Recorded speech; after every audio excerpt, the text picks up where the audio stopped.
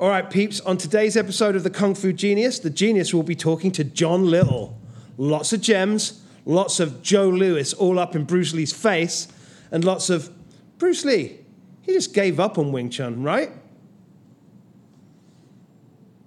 Let's get to it.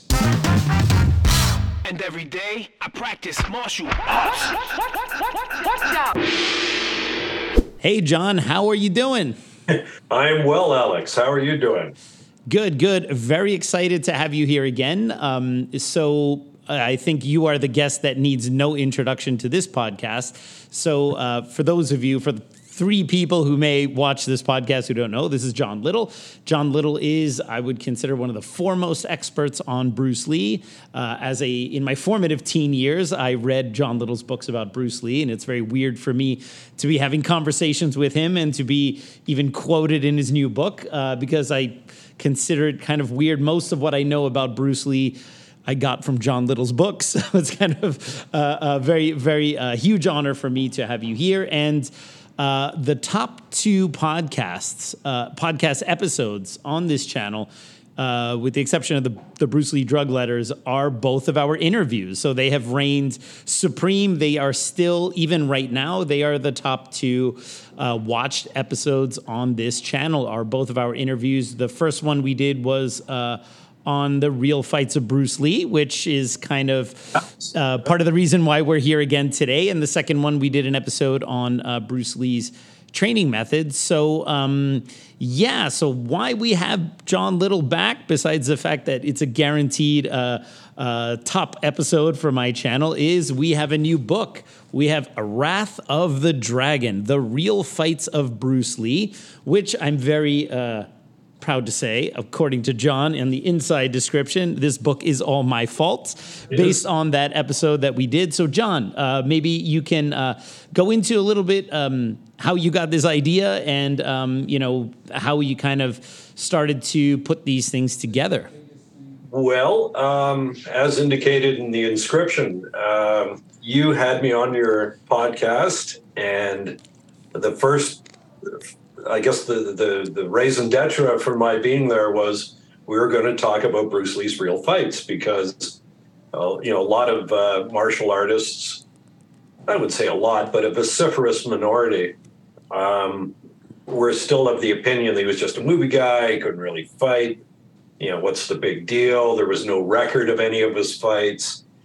And we discussed it. We went into some detail.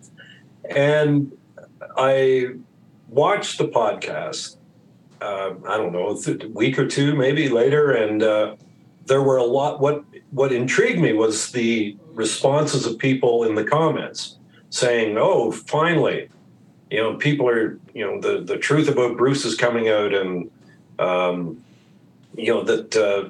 that someone will show that these MMA guys were in error." And I thought, really, is that? To me, it was like everybody knew this stuff. I didn't think I was sharing anything that was never heard before, nobody knew about. I mean, I think it's safe to assume that most of the real zealot Bruce Lee fans were aware of it. I knew some anecdotes they may not be aware of just because of different people I'd spoken to. But I had not anticipated that response. And it's funny because it brought me back to 1974 when a karate school had opened down the street from me. And, back at that time, every dojo had a poster of Bruce Lee in it. And this one was no exception. It was by the change room. It was the black and white one that said "Enter the Dragon," Bruce with the cuts on his face and the stance.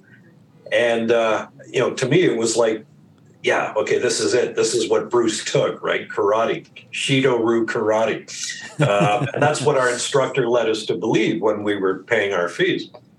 But I was going, I figured, well, Bruce trained every day. I'm going to train every day. So every day I was taking 2, 3, 4 karate classes. And I remember I was waiting for the class and I was in a little foyer area where they had, a little, like a love seat chair and a rack of magazines or table. And there was a green belt who was probably about 40 and I was like 13.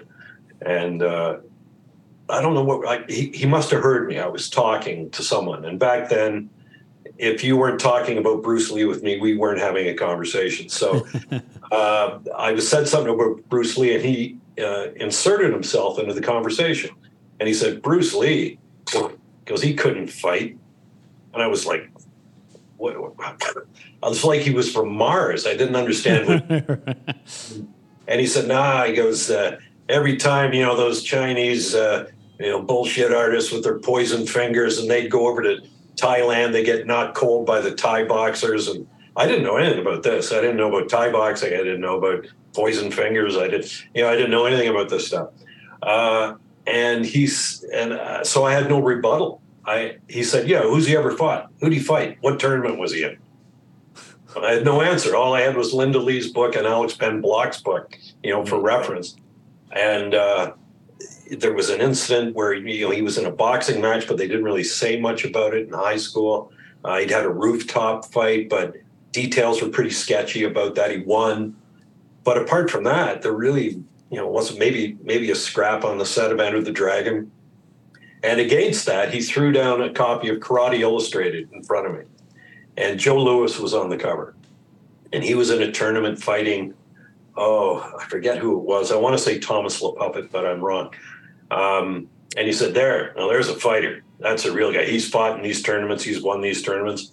And again, I had no comeback. I was humbled, And so when I eventually, fast forwarding, when I got the opportunity to interview people that knew Bruce, that trained with Bruce, one of the first questions I'd always work into it was, did you ever see him fight? Could he fight?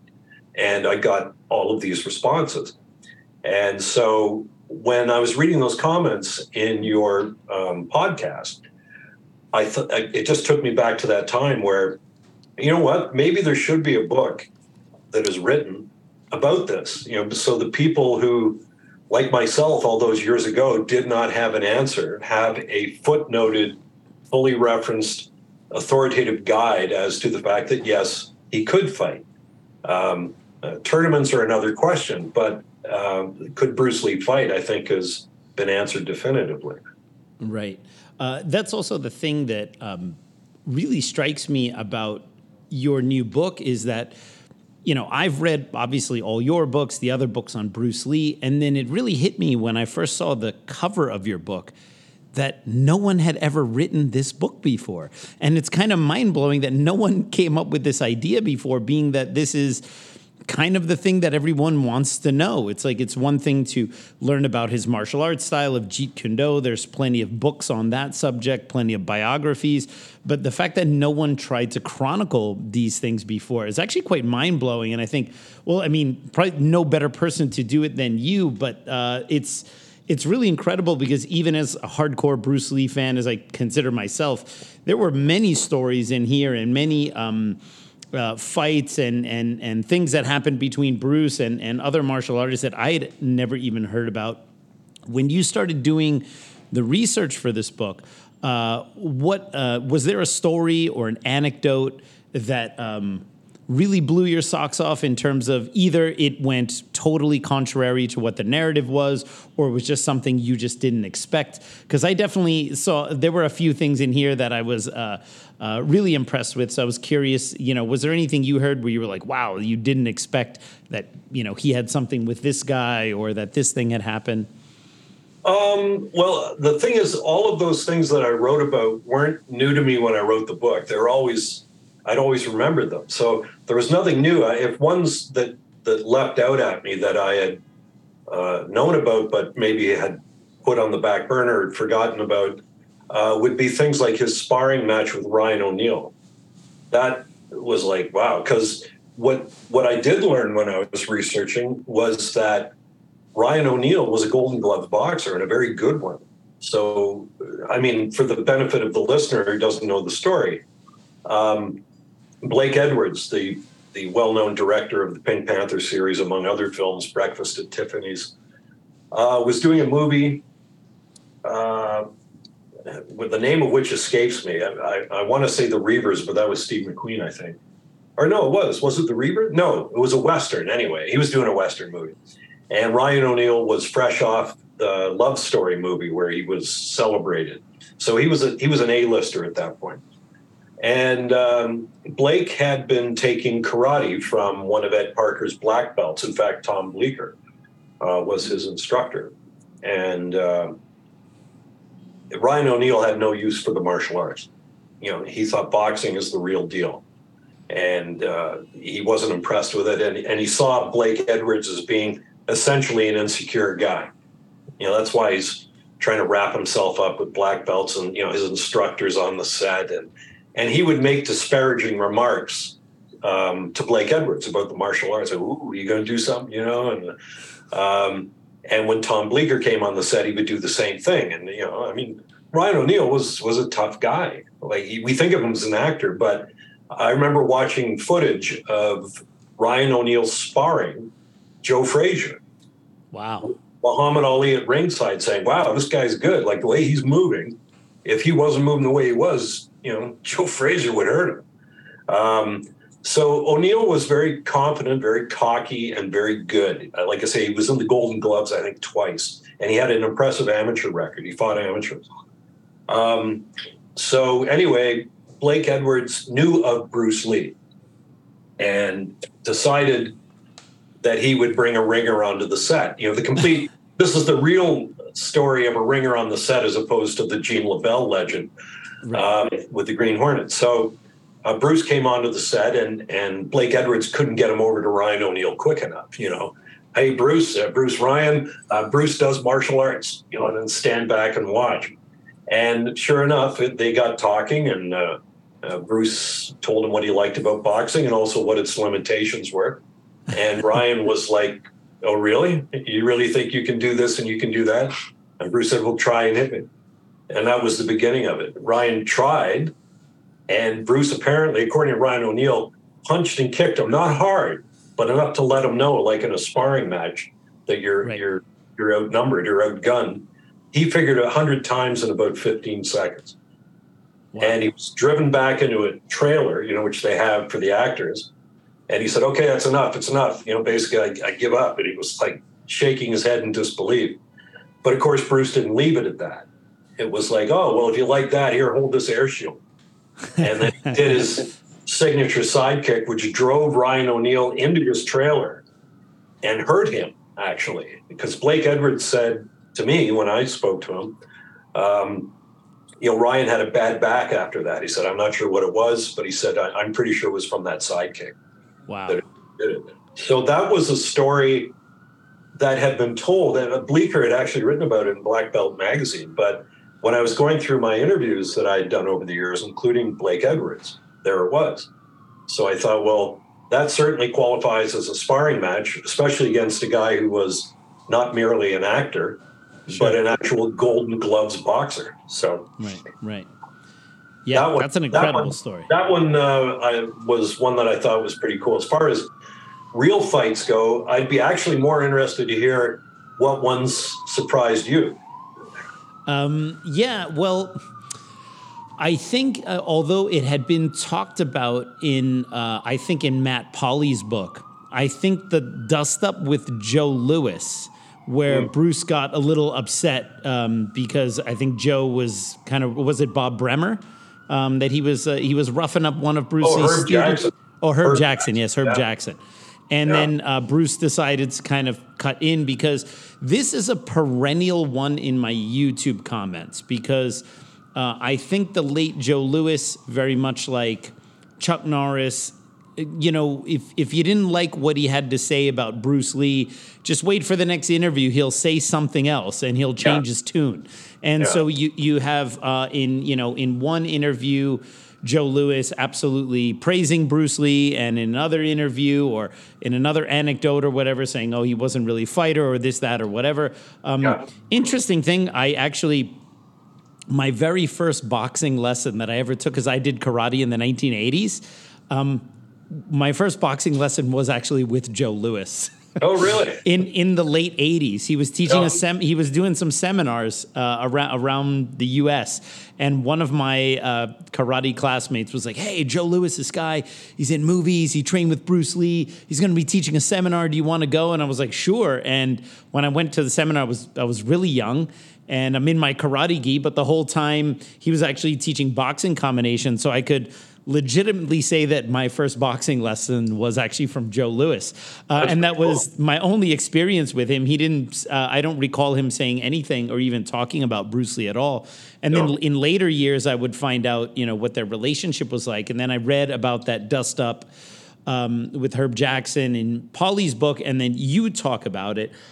For whatever reason, this is the thing that pops up in the YouTube comments the most, perhaps even more so than whether he fought Chuck Norris. Was always like, well, Joe Louis, this, that, and the other thing. And I think the big preface is the one thing about saying these things about Bruce Lee is Bruce Lee was not the one who was making claims about all these fights that he was in. It's like he passed away, and now we as fans or people who are interested in Bruce Lee are trying to piece these things together. But it wasn't like Bruce was like a Frank Dukes, saying that he won, fought in a kumite and beat all of these people, and now here we are 50 years after his death trying to substantiate ridiculous stories. Bruce didn't go around talking about all these things, but it seemed like a lot of these things happened because other people said it, and not just his students and not just his fans, like the Ryan O'Neal story, people who had no skin in the game to prop up Bruce Lee, because it comes up again and again. And obviously, I don't want you to give everything away from your book, but could you just maybe clarify a little bit what kind of had happened with, Bruce and Joe Louis, especially at the end? One, maybe a little bit about this sparring session, and a little bit about when Joe Louis showed up to Bruce's house all pissed off and all that kind of stuff. Yeah. Hey, Kung Fu Genius fans. If you like what we do here, please consider supporting us on Patreon. For as little as $5 a month, you'll get early access to episodes and other goodies not posted on the Kung Fu Genius channel. With higher levels of support, you can get your name in the description, a live chat with me, or at the baller level, you even get your own personal KFG episode with me as my guest. The link to our Patreon page is in the description of this episode below. Patreons have a direct link to chat with me and get first dibs on any questions for Ask Me Anything episodes. Click on the link in the description for our Patreon page for more information, and I'll see you on Patreon. It's funny, when I was doing the muscle and fitness article on Bruce's training methods, I was in LA, and when I finally got the green light from the editor-in-chief to do this article, it was like, oh, awesome. Now I've got an entree to speak to people that knew and trained with Bruce. Who's it going to be? And I thought, well, certain names came to mind right away. Danny Inosanto, Ted Wong, June Rhee, people that I had seen photos of Bruce with. The other students weren't in the magazines quite so much then.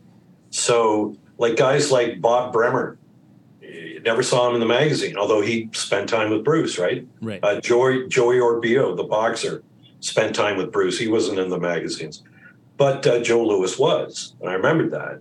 And it's funny, the green belt I mentioned, he told me at the time, he said, when he threw that magazine down and said, Joe Louis is the guy, he said, it's funny, you kind of look a little like him. You wouldn't know it now, obviously, but back in my hirsute days. So I took that as a tremendous compliment, because Joe Louis was this great looking dude. Right. So I always liked Joe Louis because, hey, he looked like me, so I got to like the guy. But then I found out he studied with Bruce and was like, wow, I'm in, Joe Louis I'm a fan. And I watched him when he got into kickboxing later in his career, and I made sure I watched the telecast and was happy when he won, and would buy magazines with articles about Joe in it. And so I was really pleased. And then he kind of did this about face about Bruce, right? It was initially he came out with Angular Attack in a magazine called Professional Karate, and no mention of Bruce. It was like Joe had developed this. And it was the 5 ways of attack, basically. But then I think the universe kind of changed after the movie Dragon came out, and there was a renewed interest in Bruce, and there was money to be made in seminars. So then it was like, well, yeah, okay, yeah, I knew Bruce. And if you learned something from Bruce, you had a seminar to teach, and people were coming. So that was what Joe did later. But anyway, to your question, Joe Louis was one of course, 3 of the premier martial artists in America in terms of the karate competition scene, apart from Chuck Norris and Mike Stone. And Mike Stone, I believe, signed up with Bruce first. And because Mike Stone had this reputation, the other martial artists thought, oh, okay, so he's not just a Kato Gung Fu type guy. He actually knows something about fighting. Yeah, and as Stone said, he improved my technique, manyfold. This guy was brilliant, and he was the real deal. So eventually, long story short, Joe Louis signed on for some privates with Bruce Lee at his house. And he was doing very well in tournaments. In fact, I quote a Black Belt magazine article in which they say it's a new Louis on the mat, meaning his whole style had changed. If you watch videos of Joe prior to that, he's very rooted, and the stance is very wide, very traditional, and there's no mobility, and perhaps you didn't need to be so mobile back in the day, but his weapon was a side kick. He had a good side kick and a reverse punch. Those were his 2 prime techniques. And anyway, he worked with Bruce, and suddenly he was fluid. He was fast. He was anticipatory. He was a new Joe Louis. And when he won, he acknowledged Bruce as being his Sifu and Jeet Kune Do as being the art that he was representing. And of course, Bruce loved that. That was good. That was free promotion for him. Yes. But, Joe Louis went on to say that it was a double standard Bruce employed. He was using me to promote his art and validate his hypotheses on martial arts, when that really wasn't the case. Bruce could care less he could care less. He basically dismissed him, to get sanction from him.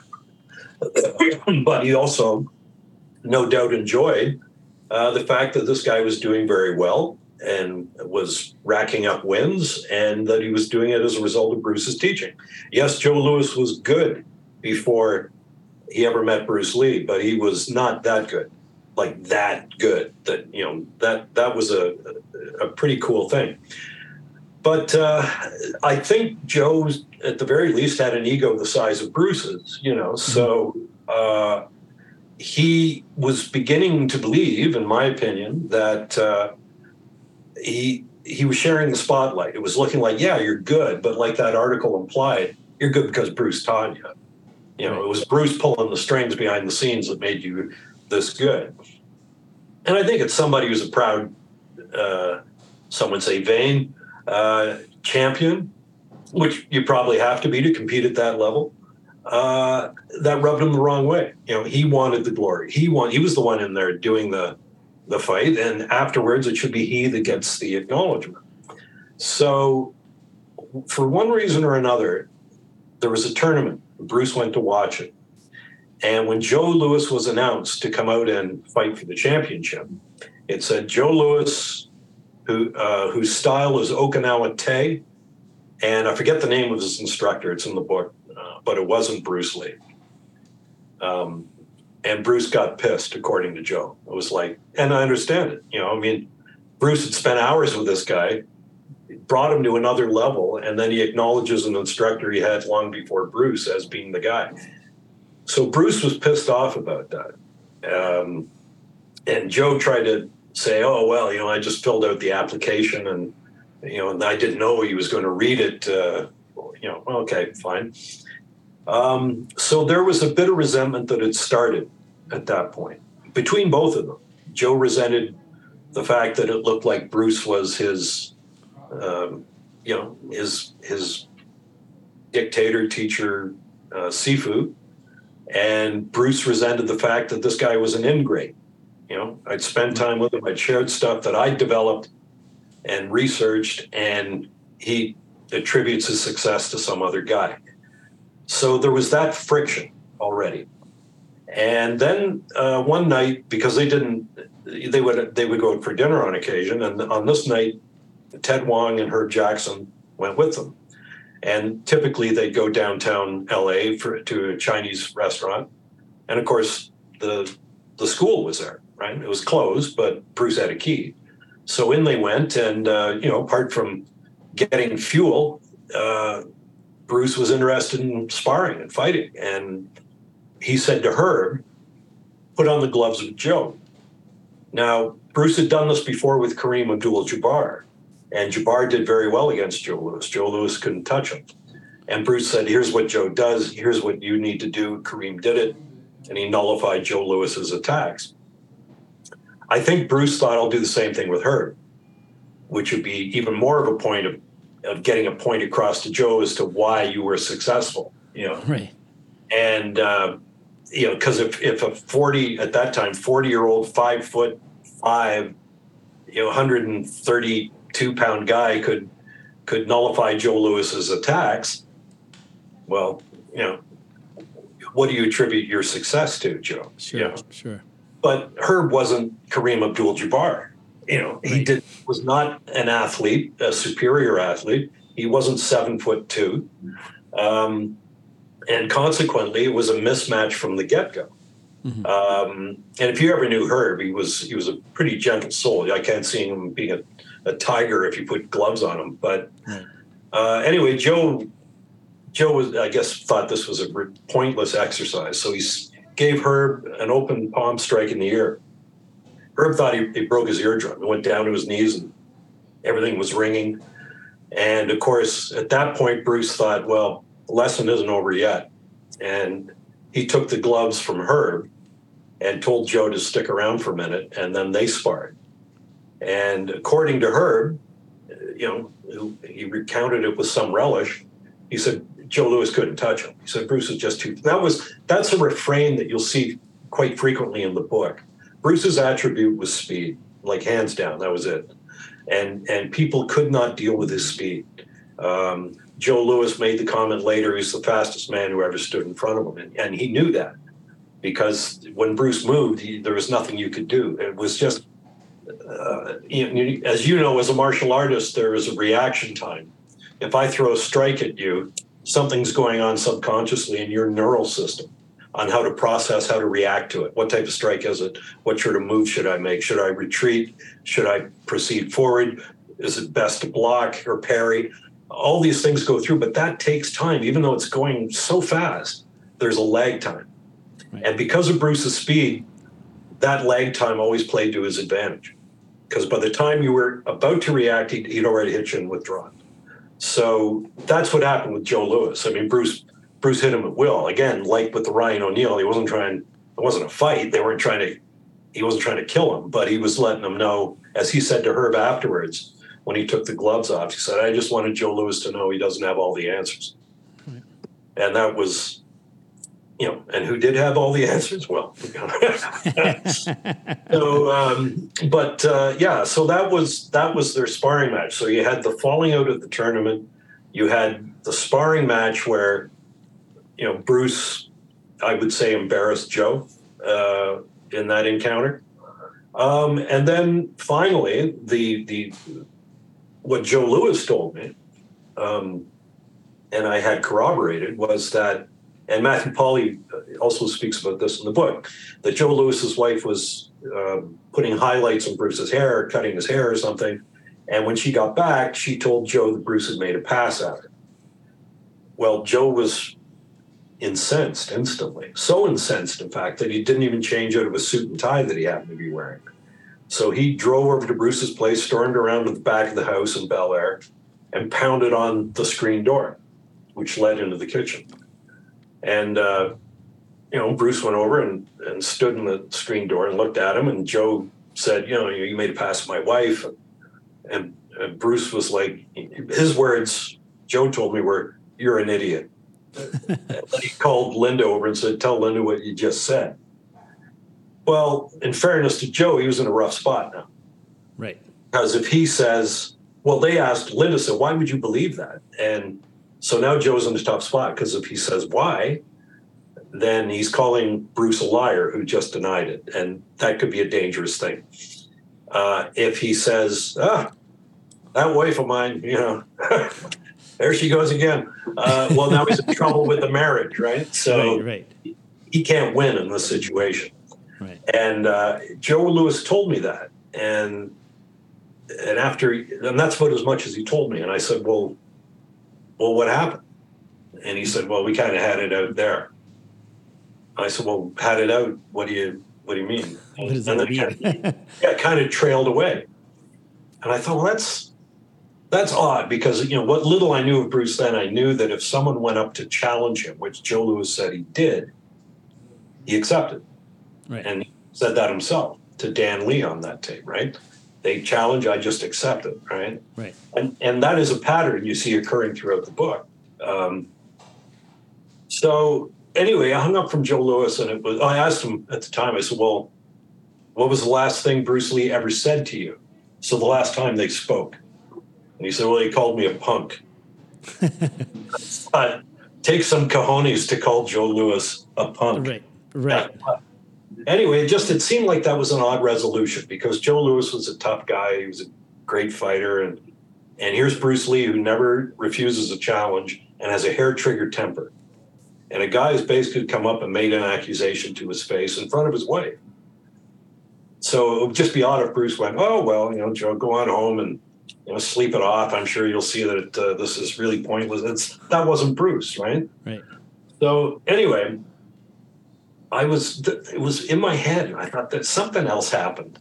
And I asked another martial artist, I forget who it was, who knew Bruce. I said, did you ever hear about what happened with Joe and Bruce? He said, not really. As I understand it, Bruce put him in a headlock or something, and it kind of dissolved. But it was too vague. It was like, Well, anyway, I happened to call Bob Wall next. Now, Bob Wall, the late Bob Wall, was not one to let, the facts get in the way of a good story. But, so I was weighing anything he told me very cautiously. Sure. So when I introduced the subject, I said, listen, I just, the other day got off the phone with Joe Louis. And, and Joe and Bob had been business partners. They owned a karate studio, I think in Sherman Oaks or Tarzana or one of those places in California. And he knew him. In fact, Joe Louis had broken 3 of Bob's ribs, or one of them anyway, in a sparring session. So they were quite familiar with one another. Right. And we're business partners. And I said, do you know anything about this, how they ended their relationship? Because Joe told me, they were talking between a screen door, and Bruce called Linda over, and then it kind of faded to black. I said, I don't know what happened. He goes, oh, I know what happened. He goes, I knew both of them. He said, I heard it from both sides. He said, Bruce got right in his face and said, come on, motherfucker, we're gonna do this right now. And he said, and Joe Louis didn't want to do it at that point. And Kareem told me the same thing. He said, hey, Joe Louis had his opportunity. If he wanted to, put Bruce straight, or basically assert that who was the better fighter, he said he had the opportunity, he didn't take it. Right. And that was that story. So I don't doubt Bob Wall's account of that, because it meshes with what we know about Bruce. And as Bob said, he said, Bruce was nobody's punk. He said and again, it's not the size of the dog in the fight, it's the size of the fight of the dog in the fight. And he said, it was a lot of fighting Bruce Lee. And he said, at that time, I don't think Joe Louis would have engaged. He said, maybe he would now, but not then. So what's weird backstory to that, sometime after I'd written or interviewed them for the Muscle and Fitness article, I got a call from Jim Coleman of Black Belt Magazine. He said, oh, can you write an article on Bruce Lee for Black Belt? And I said, yeah, sure. What do you want? And he said, how about his fights? Like could he really fight? There's that theme again. And I thought, yeah, okay, I'll do what I can on that. I didn't have all the information that I would later come to acquire, but I wrote this piece, and within it, I referenced Joe Louis. I didn't say they fought, because I may not even have spoke. I did. I spoke to Bob Wall at that point, but I said Joe Louis went up to Bruce's house to challenge him. And that's what Joe had told me in our interview. And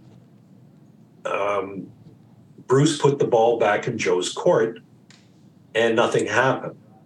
And in fact, according to, I said sources, didn't name Bob Wall at the time, or Joe Louis at the time, who told me this, he called him a punk.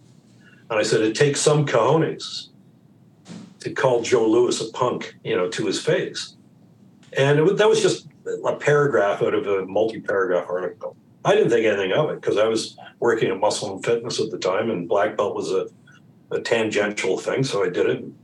Wow, I got a letter from Joe Louis, and he was pissed, and he'd copied the guy that did Parade magazine, and he copied Linda Lee, and I never challenged Bruce Lee, and I thought, gee, I better call him, because at that point I still respected Joe Louis, and so I phoned him, and I said, yeah, Joe, this is John Little. I got this rather stern letter from you, and thought we'd better discuss it. Well, you threw me to the dogs, he said. I said, what are you talking about? He said, well, I make my money doing these Bruce Lee seminars, and you're blah, blah, blah. And I said, oh, so that's what it is. You're worried you're going to lose seminar money on this. He said, oh, I never challenged Bruce. I said, you did tell me. I got it on tape. You told me that you went up to challenge Bruce. I said, wait, go to challenge him to what? Play checkers?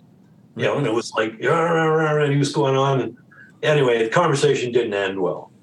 And I hung up, and I thought, Jesus, what an asshole, and that was it. And I was a little bit crestfallen, because like I said, I grew up liking this guy, but that it is what it was. And I saw it for what it was. He didn't want any indication that there was animus between he and Bruce, because now he was in the Bruce Lee business. Right. He wasn't selling, learn how to, the Okinawan Tay system. It was Jeet Kune Do, it was Bruce Lee, and the people were buying it. And I don't begrudge anyone making a living. And yes, he did spend time with Bruce, and he was certainly free to trade on that experience. But then I started to get, people telling me, oh, Joe Louis, he hates you, boy. He was at a seminar, and he talked about you. And then an interview with Paul Bax, he even denied that I ever interviewed him. And I thought, well, that's interesting. I got an hour and a half on tape of you and I talking. But anyway, yeah, I was on his hit list. And it was funny. I remember I was pissed at that, because I thought it was juvenile, yes, for a guy I had held up very high. And I remember going out for dinner with Jesse Glover. And I don't know, but I was still pissed about this thing. And it came out, and I said, "That is Joe Louis, idiot, blah, blah, blah." And I don't even know. I was saying, he's got some sort of hit list on me. I said I should just go over to his school. And Jesse goes, "I don't think that would be a good idea." Yeah, you're probably right. Yeah. But as a world champion martial artist, I make a good writer. Yeah. So. But I just remember Jesse's face. He's going, "Nah, I don't think that's a good idea." I can imagine Jesse saying that too, because Jesse had always this very slow paced way of talking. That was just the way it came out. Yeah, I don't think that's a good idea. But yeah, I mean, that was it. So there's been a lot. It's funny. There's been some stuff written already prior to this book coming out, because some of Joe's people anticipate that anecdote will be in there. Right. It seems to be popping up in the comments a lot. Yeah, just that between Joe Louis and John Little and that, and it was like, well, be that as it may, that I'm not talking about my opinion on Joe Louis. That's not even in the book. I say what a great martial artist he was, but these are statements from people that were there. Right. Not my statements. They're their statements. Right. And they're on tape. These are not things I plucked out of the air. So, but anyway, long answer to a very simple question. Yeah, no, that's great. I mean, that's why we got you on here. You're the guy who knows where all the bodies are buried, so to speak, as far as these stories go.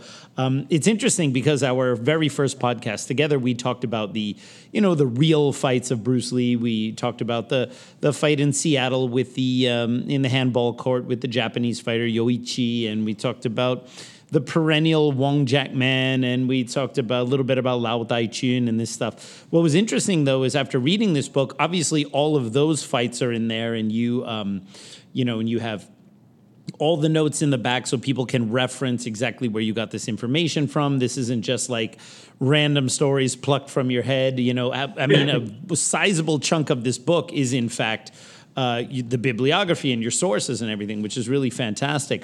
What I thought was really great about the book is basically what we've been talking about so far in this episode. It's, we kind of did the fights in that first podcast, but it's all these kind of like sparring matches and these kind of back and forths that he had with other people, not just the kind of hardcore fights or the challenges on the set of Enter the Dragon, but these things like what happened with Joe Louis. I'm really interested in another one, another sparring match that he had, which I think was a little bit more on the friendly side, but it was with another high-level martial artist at that time, Luis Delgado. Oh, yeah. And I remember seeing the footage of Luis in the backyard there doing some kicks, I think, with Dan Inosanto, and he was even doing a kick sequence which Bruce later used in Enter the Dragon, like verbatim, you could see Bruce is looking at it, and he's really looking at these high-level guys and learning from them. When people talk about, Bruce never fought this guy or never had any real fights, well, it surely seems that the people who are the top of the food chain at that time in terms of competitive fighting, which was mostly point karate, if they didn't have a sparring match with Bruce Lee, they still had a tremendous amount of respect for him, and there must be a reason. Now, can you say a little something about Luis Delgado? Because I thought that one was interesting, and he was also quite skillful. Hey everyone, just want to let you know Wing Chun Illustrated is now offering a paperback edition through Amazon, reaching a larger global market. And no, they're not ditching the glossy magazine edition through MagCloud. You can now simply choose the version of this magazine you prefer and the one with the cheapest shipping wherever you live. Order your copy of Wing Chun Illustrated today across 12 Amazon marketplaces with free shipping for Prime members. Go and check that out. Yeah, he's an interesting guy, and he's the guy who beat Chuck Norris in competition. But he said that he'd never been more baffled in his life than when he sparred Bruce Lee, like he was swinging at phantoms. And that's a common refrain from people that sparred Bruce. And it's funny, the arguments that we've all heard over the years, he never fought in tournaments, not like Chuck or Joe or Mike or pick the champion. But all the guys that did fight in tournaments lost in sparring to Bruce Lee. Right. These are all the champions, there's guys in there that beat Bill Wallace in competition and won championships and lost to Bruce in sparring. There's guys that beat Joe Louis in competition and lost to Bruce in sparring. Guys that beat Chuck Norris and lost to Bruce in sparring. So really, what's it mean? Okay, yeah, these guys won tournaments, but Bruce, when they sparred Bruce, they lost. So what did that tournament championship really mean? Right. And that's an interesting statistic. There was no encounter where Bruce Lee lost to one of these guys. I mean, number one, his ego wouldn't have taken it. But again, I think just to go off topic a bit, I think what made Bruce so good was an almost pathological obsession with fighting. Everything was fighting. These guys were champions. Yes, they obviously were very dedicated in their craft and very passionate, but they weren't pathological about it.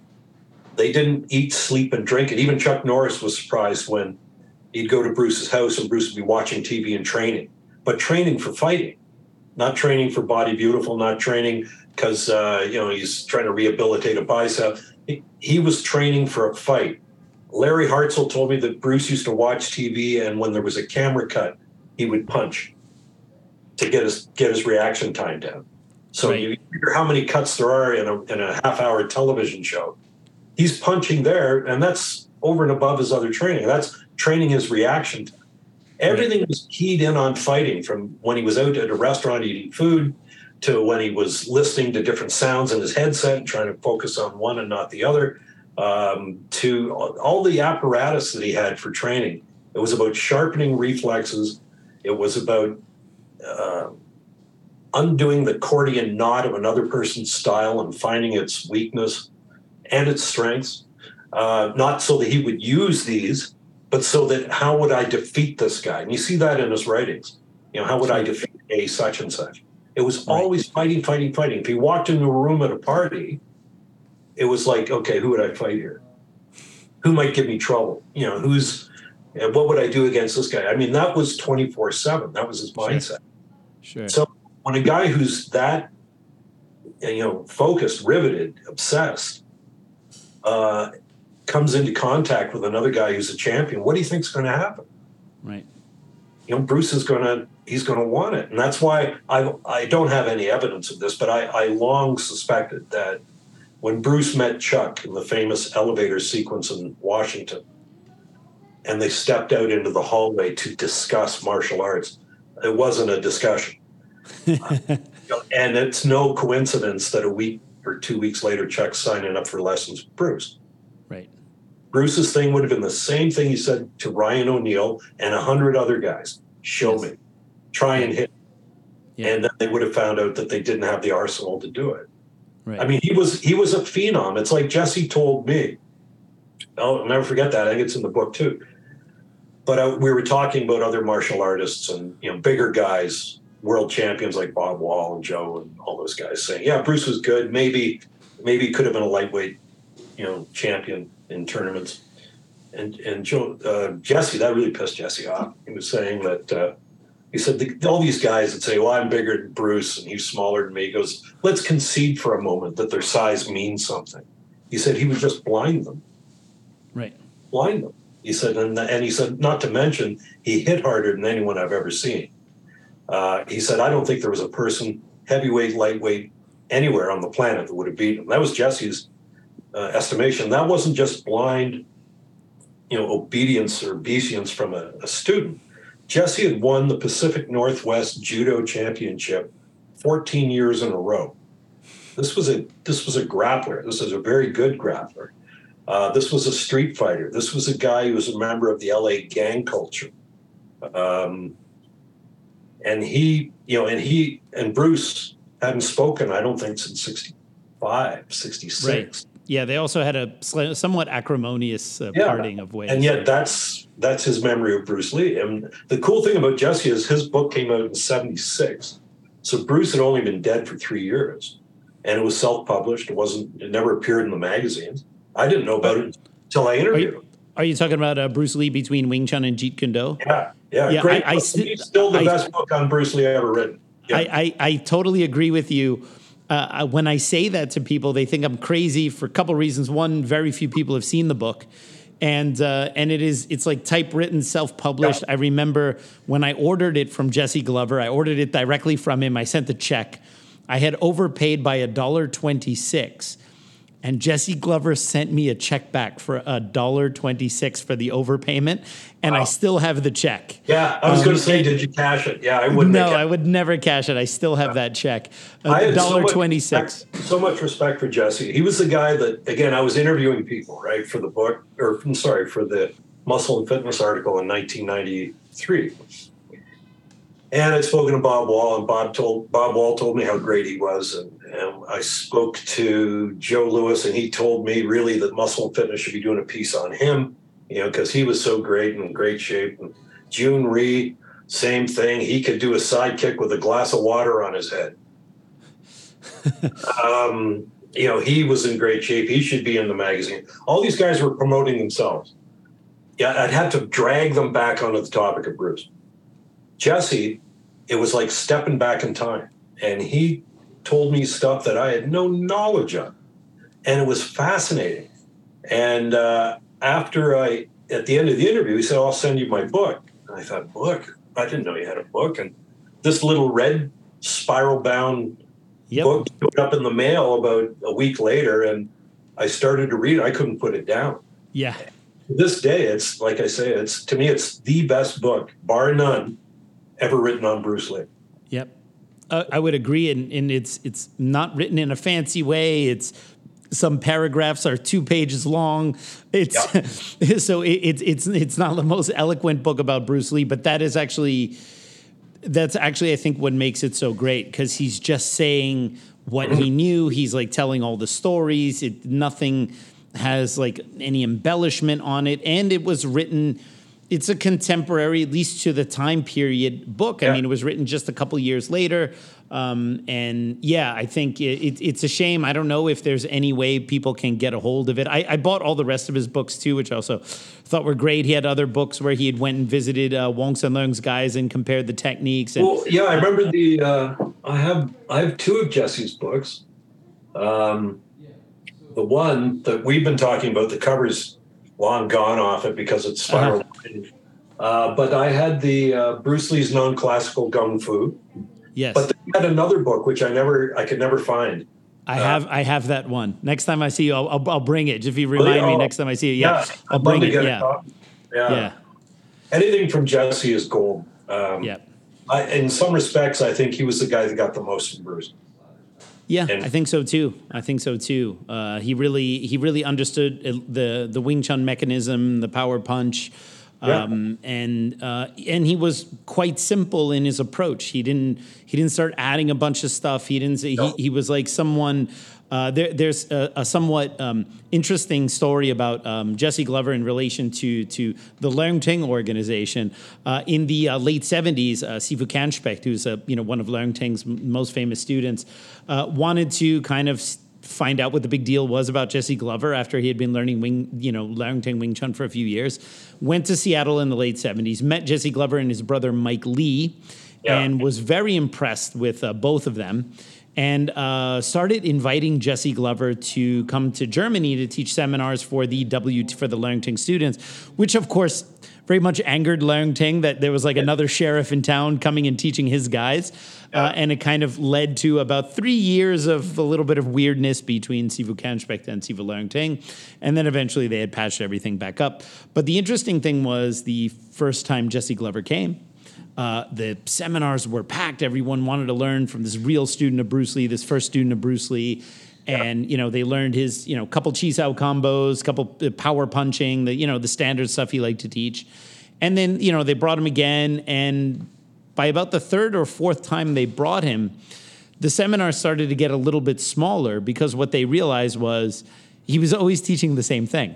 Yeah. And so it wasn't like some of the other guys who are like, they're always adding things or they're always like changing stuff. It's like Jesse knew, I'm going to put a number on it, which is not accurate, but like Jesse had like 15 things from Bruce, which were just polished and powerful and amazing. And he could make it work, whether it was a classical Wing Chun guy in front of him or a karate guy or whatever. And he dedicated decades to like really mastering these few techniques, and I feel that he kind of really did embody what Bruce was really talking the thing about. Is, Jesse was an interesting period in Bruce's life because Kung Fu was new to him, and he picked Bruce's brain unlike anybody I've encountered. I mean, the knowledge he had about Chinese Kung Fu, even in that 1976 book that he had retained from 63, shows that he was a sponge because that information was not readily available in America. And, he always said that, each student is going to have their strengths, they're going to have their weaknesses. And his thing was if he could teach someone how to throw a punch with damage, that was like 80% of his first teaching that he would give a guy. And then the other was, he thought chi sao was very important. And then he would go into trapping to throwing it. But he'd have that student throw that punch thousands of times. In fact, I remember when he came to Seattle to visit me, not to visit me specifically, but he had called me and said, I'm going to be in Seattle. And I thought, hey, what a great opportunity to bring Jesse over to the office where I had Bruce's archive, right? All his books and all that stuff. And I thought, because Jesse will see stuff in the case of some books that he hadn't seen in 30 years anyway. So Jesse came over with his student Wolfgang, who was a well-built guy, and I think probably Jesse's top guy, and quiet. But you could tell, looking at Wolfgang, that this guy was very capable. Sure. Anyway, Jesse came in, and he was very interested. He goes, "Would you have any of the stuff in Bruce's writing where he was teaching in L.A.?" And I said, "Yeah, I have this curriculum." Pulled it out and gave it to him, and he went, This is what he was teaching in Seattle. It's exactly the same. And I was kidding. I said, "Oh, don't tell me that." He goes, "Yeah." He goes, "Man," he goes, "this," and he was going through the Wing Chun techniques, right, that were being taught. Right. He said, "Yeah, that's what he taught." And then he was looking in the library for a judo book he'd loaned Bruce back in like 1961. He never got back, but he didn't locate it. But he was, I forget where I was going with this, but just that he was, Jesse was, he knew all about this stuff. Like I'd show him stuff. "Oh, I remember that book." And he told me who Bruce borrowed it from, Fred Sato or somebody like that from Seattle. I mean, but his memory was like super sharp. But he was all about, again, finding out what your attributes are, not complicating it with a bunch of techniques that may or may not work for you, but making the most simple process of shedding until you have 2 or 3 techniques that you can rely on if it gets to that point. And like you said, if you know that, you're going to do well in about 90% of the fights you have, unless you're fighting a seasoned martial artist. Sure. And not a lot of those guys at the bar giving you a rough time, Right. Absolutely. Well, hey, John, this was amazing. Now, before we get out of here, how can people get a hold of your book? Is it best to get it on Amazon, pre-order? What is the best way for people to get a hold of it? Well, it's been my experience that Amazon typically has the best price. They're usually cheaper than the other online retailers. You should be able to get it in any bookstore, but any online bookstore carries it. And from what I know, Amazon will probably be a few bucks cheaper than other places. And they're pretty quick on delivery. One thing I wanted to ask you, because you are the Kung Fu genius, and more specifically, the Wing Chun genius. Was there anything about Wing Chun in that book in terms of Bruce's embrace of it that was new to you? No, I mean, I've been around the block in terms of, reading about, Bruce's different fights and phases and how he kind of adapted his Wing Chun over time. There are some people who kind of claim that he had given up completely on Wing Chun towards the end there, which I never really felt was the case. I think it was just more about him kind of finding a way to graft some of the Wing Chun ideas into a long-range framework, and as opposed to a wholesale abandoning of it. I mean, I think Wing Chun people are weird because I am one, so I know from firsthand experience. If you don't do the technique in the exact prescribed way that's taught in the class, they're like, "Oh, well, this isn't really Wing Chun," or "This isn't really Pak Sao," right? But the idea is that when you understand Wing Chun is actually based on an idea. It's based on a concept. And there are many different ways that it can be practiced, depending on your body type, your temperament. It can be more offensive, more defensive. And when I look at what Bruce Lee was applying from Wing Chun into his Jeet Kune Do or into his fights, I see the Wing Chun in there, even if the form or the shape looked a little bit different. And I think Wing Chun people get kind of a bug up their butt if someone does the Pak Sao starting in a side-on frame as opposed to a squared-up frame, and then they think, "Oh, no, this is totally different." And I go, "No, it's a quick hand immobilization while you go in and strike." And there are different ways to do that. So I feel that the way he was doing Wing Chun was evolving as opposed to him just kind of giving up on it. And so I still see those threads even in his later period, so that's kind of how I look at it. A couple of things that leapt out at me, and I'm not a Wing Chun man, but I've heard the arguments too. And the general non-researched belief is that Bruce had his fight with Wong Jack Man, Right. decided to change his art, went into boxing and went into using his legs, and then he was a completely different art than Wing Chun. It was Jeet Kune Do, and it's interesting because in my research I always found elements that contradicted that, and when I was putting it together chronologically, I was able to trace where I believe the origin of that misperception came from. And that was from an article that appeared in the Bruce Lee Memorial issue, written by Mitoshi Uehara, who was the publisher and a good friend and student of Bruce's, who quotes Bruce as saying, "I got into a fight with a kung fu cat in San Francisco and was chasing him and kept punching, the son of a bitch's head till my fists were swelling. And at that point, I realized, essentially, Wing Chun was not too practical, and I changed to that." That was the seed of this thing. But when I interviewed Mitoshi Uehara, he told me he made that stuff up. He said, "Well, whenever you see Mitch Stamm and Mike Plain, like in the first issue of Fighting Stars, Mike Plain wrote the interview with Bruce. He goes, I made that up." And yet, how many of us hung on those words? Sure. That's the common lore. That's the accepted lore. Yeah. Yeah, and the thing is, the big glaring thing that I should have caught years ago was that I got into a fight in San Francisco with a kung fu cat. They didn't fight in San Francisco. It was Oakland. Oakland. Yeah. Bruce would know that. Right. Someone who wasn't there would not. Right. And so that was the genesis of that whole he abandoned Wing Chun nonsense. And to make matters worse, when he did his book, Bruce Lee, the Incomparable Fighter, that 2-sentence bit expanded to about 15 paragraphs. Now, that's a tremendous feat of intellectual prestidigitation to be able to recall verbatim what somebody said for 15 paragraphs 10 years after the guy died. But I asked him specifically, I said, "Did you audio record your interview with Bruce?" No. I mean, the only ones that you can be absolutely certain Bruce Lee said it are the first 2 black belt profiles on him and his article on Jeet Kune Do. Sure.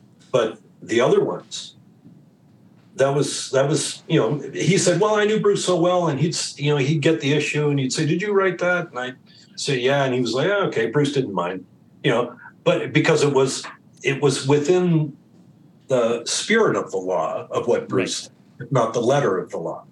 So that was the genesis of that. And then I looked at what Bruce did in 1972, and I think I listed it in the book. It was like a one-man PR campaign for Wing Chun. Right. This from a guy who was alleged to have tossed it out back in 65. He did the Chi Sao on Long Street. He did the article in Black Belt in 1972 with a photograph of he and Ip Man from the 60s, 63 or 65. He wrote a book on Wing Chun. He didn't even write a book on Jeet Kune Do. Right. He had the photos taken, didn't do it, did a book on Wing Chun. Yeah. All of these things were going on in 1972. Right. So I can't think of another martial art where, like, Bruce didn't do one on Taekwondo. He didn't do a book on Judo. He didn't do a book on Jiu-Jitsu. He did a book on Wing Chun. Why? Yeah. That makes a lot of sense. It's a very, very interesting point. Yeah. I'm glad that you brought that up. And I think that, now that you say about, kind of Uehara making up that story, and then that, even for me, that was kind of common accepted lore, it made its way into Dragon, the Bruce Lee story. That's like a whole plot point in there. And when in reality, I think it had something to do with a type of opponent that's kind of frustrating for everyone. It's the guy who just runs away from you and doesn't want to engage. Yeah. And I think that's what... And the style that the guy fought was Northern Shaolin. And that was Wong. Wong was Northern Shaolin and Tai Chi, and I don't think Tai Chi played a role in it. But prior to that, he'd fought on his rooftop fight a Northern Shaolin stylist. But the guy came in on him. So Bruce's punches hit with authority. Yeah. Whereas this guy was running away. So... Yeah. But it had nothing to do with the inefficiency of Wing Chun. It had to do everything with the limitations of Bruce's cardiovascular conditioning up to that point. Sure. And then he realized, shit, some guys, I'm going to be fighting for a lot more than about 10 seconds. It's going to, so I better start running and skipping and all those sort of things. So Right. Yeah, it makes a lot of sense. Well, I'm really glad you brought up that point. I think that is a great place to end this awesome conversation. Thank you so much, John, for doing this again. Absolutely loved it. It's always a pleasure to talk to you. And congratulations on your new book. It's absolutely fantastic. Thank you so much. And you have a really awesome blurb on the back from a cool guy, too. My genius, no less. Scott Coker, I mean. Well, that was cool, too, because when Scott Coker knows fighters. That's his job. He's president of Bellator. So if he thinks Bruce Lee was one of the best fighters of the 20th century, it doesn't really matter what Chuck Norris says. Sure. Yeah, and before we get out of here, I just want to say one more thing. Not only does this book chronicle all the different fights, but you also have a chart at the end where you basically list everything out with the record. I'm not going to give it away. You got to buy the book. We got the record, and we have a sparring record, and you have all the notes in the back where you got all your information from, and you also have a section on quotes from people like, karate champions, MMA fighters, kickboxers, on what they have to say about Bruce Lee. And I think it's not only a really great work in terms of the research and putting it all together, but I also think it's a real proper tribute to Bruce Lee's actual legacy without, making up stories and without going overboard. It is the exact book that everyone needs to read right now. So again, Wrath of the Dragon, The Real Fights of Bruce Lee by John Little. Get yours. And thank you so much, John. We'll see you soon. Thank you, Alex. Appreciate it. Be well. Sure. All right, everyone. Well, I hope you enjoyed that episode of the Kung Fu Genius. As always, don't forget to subscribe to the Kung Fu Genius, hit that bell for notifications, and if you have any ideas for a future episode of the podcast, go ahead and put those in the comments below. And as always, I'll see you guys next time. Word is I'm a Kung Fu genius. Technique speaks for me, not lineage. Forget Jet Li, cause I'm the one. Many call me seafood, but to you I'm sea kung. And I produce masters. You surpassed us. Your Kung Fu stiffer than corpse and caskets. City Wing Chun is the house I built. Violate the gate and your blood gets spilt. Alex Richter, always the victor. All right, peeps. On the shit is that? New York sirens. All right, peeps. On today's episode of the Jung Fu.